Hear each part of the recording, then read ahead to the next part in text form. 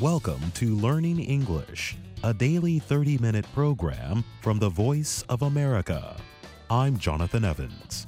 And I'm Ashley Thompson. This program is aimed at English learners, so we speak a little slower and we use words and phrases especially written for people learning English.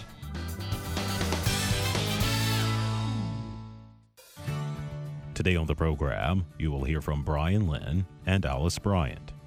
Later, we will present our American history series, The Making of a Nation. But first, here is Brian Lynn. European aircraft maker Airbus has announced it will stop making the world's largest passenger airplane. The French-based manufacturer said Thursday it plans to stop making the Airbus A380 in 2021.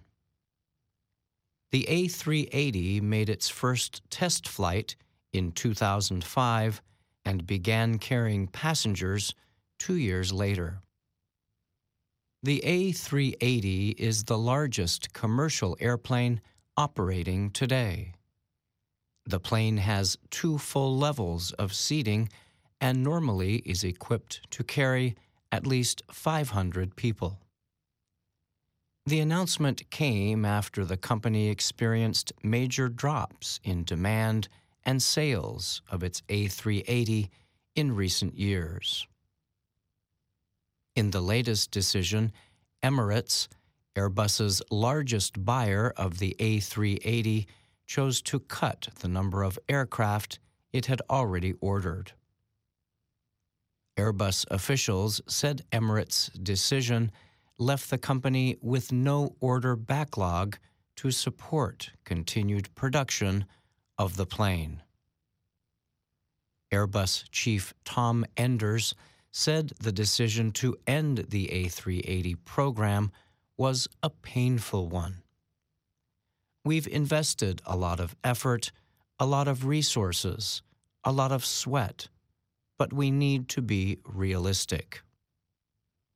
The decision could affect up to 3,500 jobs. It already cost Airbus about $523 million in losses in 2018, the company said. Airbus said it would enter talks with labor unions in coming weeks over jobs that could be affected. Most of the positions at risk are in France and Germany, but workers in Spain and Britain also could be affected. In a statement, the head of Emirates said the airline had been a strong supporter of the A380 from the beginning. It said the plane had become a favorite among many passengers and crew members. The decision to cancel the orders marked the reality of the current situation, the statement said. Emirates said it had reached a new $21.4 billion deal with Airbus to replace some of the A380 orders with A350 wide bodies and smaller A330 planes. I'm Brian Lynn.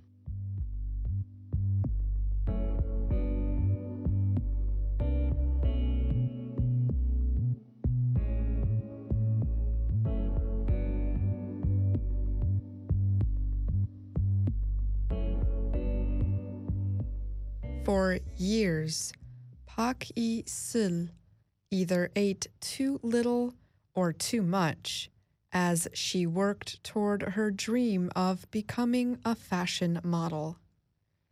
But she is not tall enough or thin enough to be a model in usual fashion shows. And she is not big enough to be considered a plus-size model. Park believed that the only way to meet South Korea's beauty ideals was for her to deny who she truly is. In South Korea, a woman weighing over 50 kilograms is considered by many to be big, no matter how tall she is. Pak herself weighs 62 kilograms. She is 165 centimeters tall. That is far from the ideal model body of 170 centimeters in height and 40 to 48 kilograms in weight. Pak, who is 25, has decided to call herself a natural-size model. She defines it as a model with the same kind of body you see in daily life, as opposed to a difficult-to-reach ideal.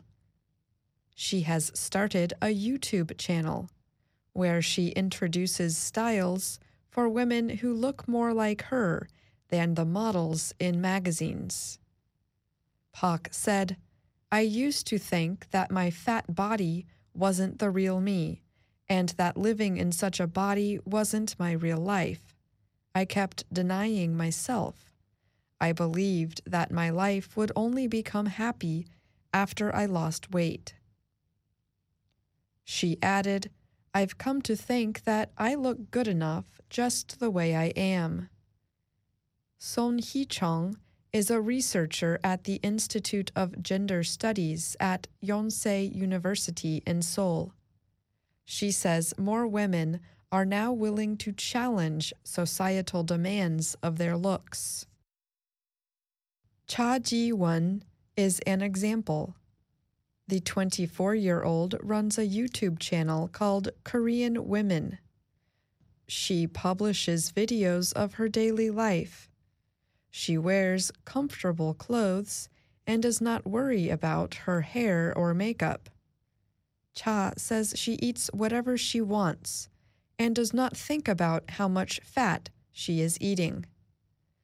Cha told the Associated Press, "I hoped that by letting other women know that there is someone like me, I could remind them that they don't have to care too much and spend so much money and time on their appearance." Hong is an 18-year-old high school student. She recently objected to a series of classes at her all-girls school. The classes included makeup for college freshmen, fashion styling for college freshmen, and how to make a healthy body figure.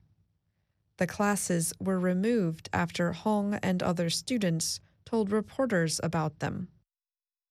A 2015 Gallup Korea report found that about 1/3 of South Korean women between the ages of 19 and 29 said they had had plastic surgery, procedures to change their physical appearance. Park Ji-hyun works at Cosmopolitan Korea, a popular fashion magazine. She said, "I think South Korean women want to look perfect."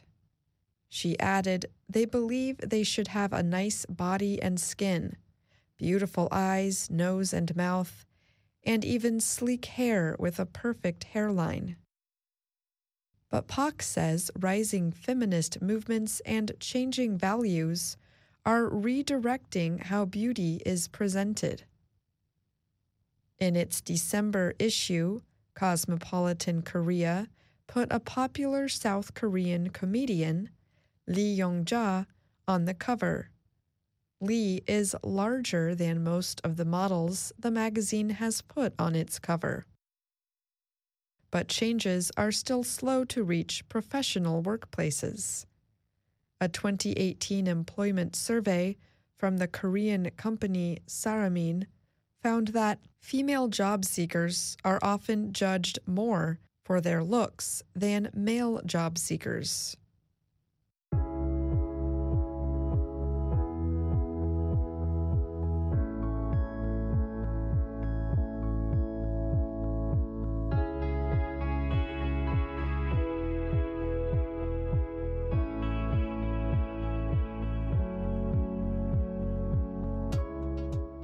The middle of February is winter here in Washington, D.C. I walked outside this morning and the temperature was below freezing. and I made the mistake of wearing light clothing. So I went back in the house and put on a sweater under my coat. The words under and below are close in meaning. They are also similar to the words beneath and underneath. All of them can act as prepositions or adverbs. I will have more on that shortly. So, if all four words are similar, how do we know which word to use? In our program today, we will answer that. First, I have some good news. The word under is the most widely used of the four words and can often replace the others. If you are ever unsure which one to use, choose under. Now let's begin. The words under, below, beneath, and underneath can all mean in a lower place or position, and sometimes covered by something else. Under is the most used of the three in everyday speech when talking about a lower physical position, like this. We sat under the stars and listened to the night sounds. Keeping the boxes under the bed helps to save space. Beneath differs here only in that it is more formal and less common in spoken English. But you could use it for those two examples. Underneath is often used to say that something is under and covered by something else, so you could use it for the boxes example. You could also use below, but we normally use this word for things of a similar grouping. Listen to the examples. I hung the new family photo below the old one. Please carefully read and sign the below document. In the first example, the photos are on the same wall. In the second, the document is part of an email or group of papers. Three of the words, under, below, and beneath, can also be used when identifying someone of a lower rank or with less power than someone else. The words under, beneath, and underneath can also more specifically mean covered or hidden by something.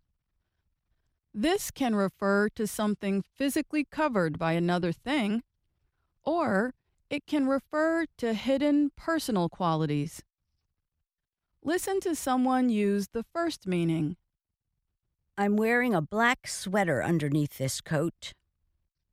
Note that the word underneath is a preposition. It has an indirect object, this coat. And now the second. Her personality seems cold, but she's really warm underneath.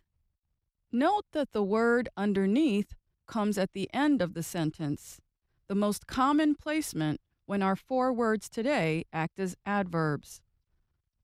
Next, below and beneath can refer to people or things that are unworthy in some way or of a lower social ranking. Here's how someone might use the words. He refuses to take a job that he sees as beneath him. Some people think she married below her family. This meaning is negative, however, so exercise care when using it. Another meaning for under and below relates to measurement. It means lower than in age, number, or level. The word under is common in reference to age. It is unlawful to buy cigarettes if you are under 21 years of age. In this example, the word under is a preposition. It has an indirect object, 21 years of age. Now here it is again, but serving as an adverb. It is unlawful to buy cigarettes if you are 21 years of age or under. Now, onto measurements. We usually use below when discussing such things as height and temperature. Have a listen. Temperatures in the Midwest fell below zero last week. A large part of New Orleans is at or below sea level. I want to quickly tell you two more meanings of the word under, since it's such a common word with a lot of meanings. It can mean guided by or managed by, as in this. The restaurant will be under new management starting in March. It can also mean in a condition or state, as in this.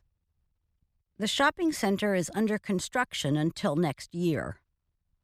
Under can also be used as a prefix, a group of letters added at the beginning of a word to change its meaning. As such, it can mean below or less than an expected or correct amount and can be an adjective or a verb. Listen to the first sentence, which uses an adjective, and the second, which uses a verb. I cannot permit you to enter this club. You're underage. Oh no, they undercooked the chicken. I can't eat it now. And lastly, under is also used in common English expressions, such as under the weather, under pressure, under the law, under arrest, and under your breath. There are many, and you don't need to memorize them. But keep in mind that expressions often cannot be understood from the meanings of their separate words. I'm Alice Bryant.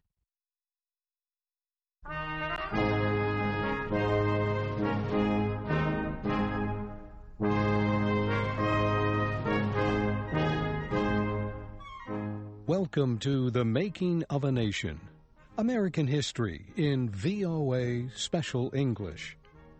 The Civil War began in 1861 as a struggle over the right of states to leave the Union. President Abraham Lincoln firmly believed that a state did not have that right, and he declared war on the southern states that tried to leave. Lincoln had only one reason to fight: to save the Union. In time, however, there was another reason to fight: to free the black people held as slaves in the South. Today, Kay Gallant and Harry Monroe continue the story of how President Lincoln dealt with this issue.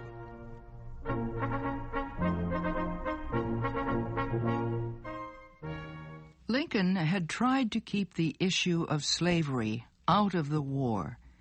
He feared it would weaken the Northern war effort. Many men throughout the North would fight to save the Union. They would not fight to free the slaves. Lincoln also needed the support of the 4 slave states that had not left the Union: Delaware, Kentucky, Maryland, and Missouri. He could not be sure of their support if he declared that the purpose of the war was to free the slaves. Lincoln was able to follow this policy at first, but the war to save the Union was going badly. The North had not won a decisive victory in Virginia, the heart of the Confederacy. To guarantee continued support for the war, Lincoln was forced to recognize that the issue of slavery was, in fact, a major issue. And on September 22, 1862, he announced a new policy on slavery in the rebel Southern states. His announcement became known as the Emancipation Proclamation. American newspapers printed the proclamation. This is what it said: I, Abraham Lincoln, President of the United States and Commander-in-Chief of the Army and Navy, do hereby declare that on the first day of January, 1863, all persons held as slaves within any state then in rebellion against the United States shall then become and be forever free. The government of the United States, including the military and naval forces, will recognize and protect the freedom of such persons, and will interfere in no way with any efforts they may make for their actual freedom. For political reasons, the proclamation did not free slaves in the states that supported the Union, nor did it free slaves in the areas around Norfolk, Virginia, and New Orleans, Louisiana. Most anti-slavery leaders praised the Emancipation Proclamation. They had waited a long time for such a document. But some did not like it. They said it did not go far enough. It did not free all of the slaves in the United States, only those held by the rebels. Lincoln answered that the Emancipation Proclamation was a military measure. He said he made it under his wartime powers as Commander-in-Chief. As such, it was legal only in enemy territory. Lincoln agreed that all slaves should be freed. It was his personal opinion, but he did not believe that the Constitution gave him the power to free all the slaves. He hoped that could be done slowly during peacetime. Lincoln's new policy on slavery was welcomed warmly by the people of Europe. It won special praise in Britain. The British people were deeply concerned about the Civil War in America. The United States Navy had blocked Southern exports of cotton. The British textile industry, which depended on this cotton, was almost dead. Factories were closed. Hundreds of thousands of people were out of work. The British government watched and worried as the war continued month after month. Finally, late in the summer of 1862, British leaders said the time had come for them to intervene. They would try to help settle the American dispute. Britain would propose a peace agreement based on Northern recognition of Southern rights. If the North rejected the agreement, Britain would recognize the Confederacy. Then came the news that President Lincoln was freeing the slaves of the South. Suddenly, the Civil War was a different war. No longer was it a struggle over Southern rights. Now it was a struggle for human freedom.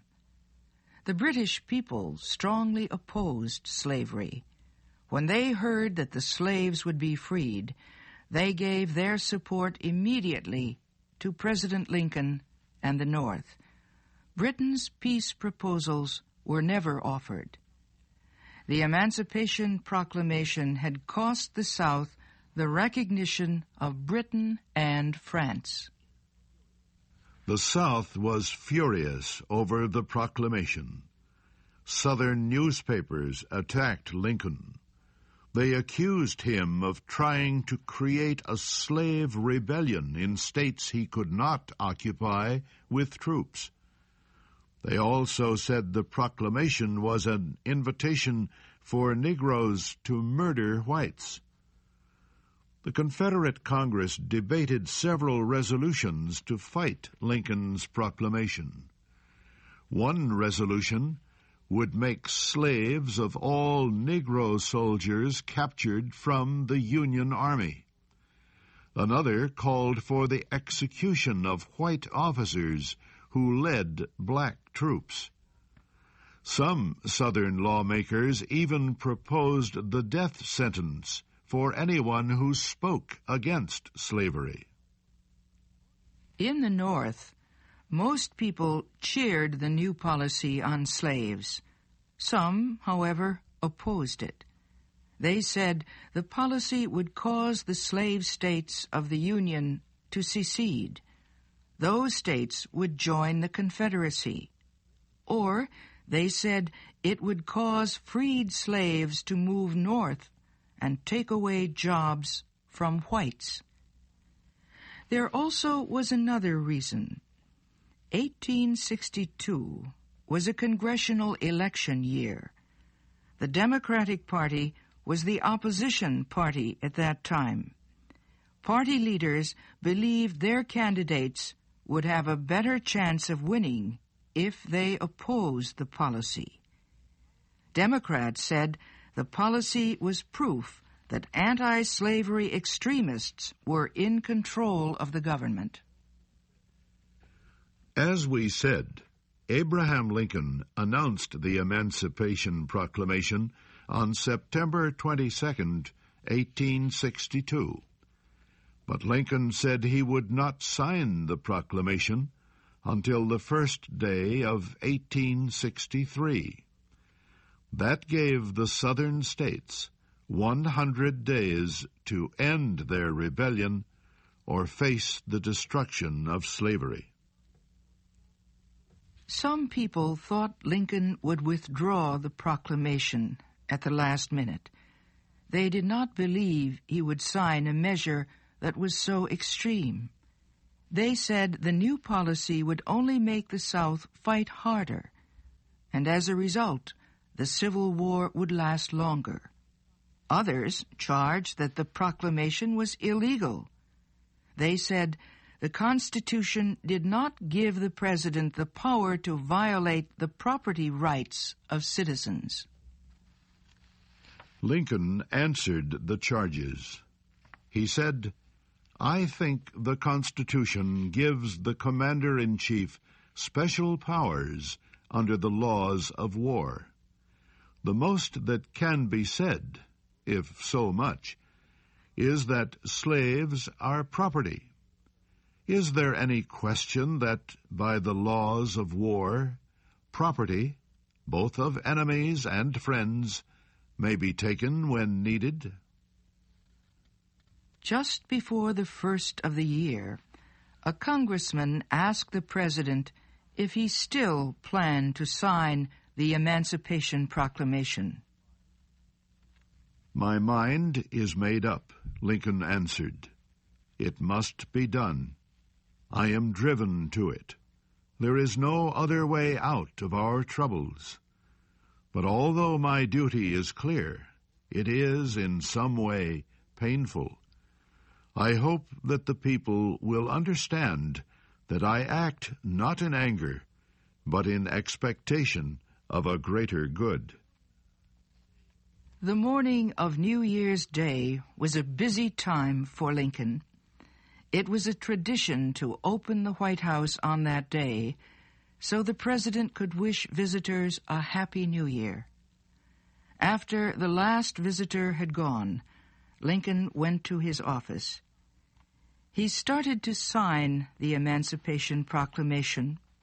Then he stopped. He said, "I never, in all my life, felt more sure that I was doing right than I do in signing this paper. But I have been shaking hands all day until my arm is tired. When people examine this document, they will say, 'He was not sure about that.'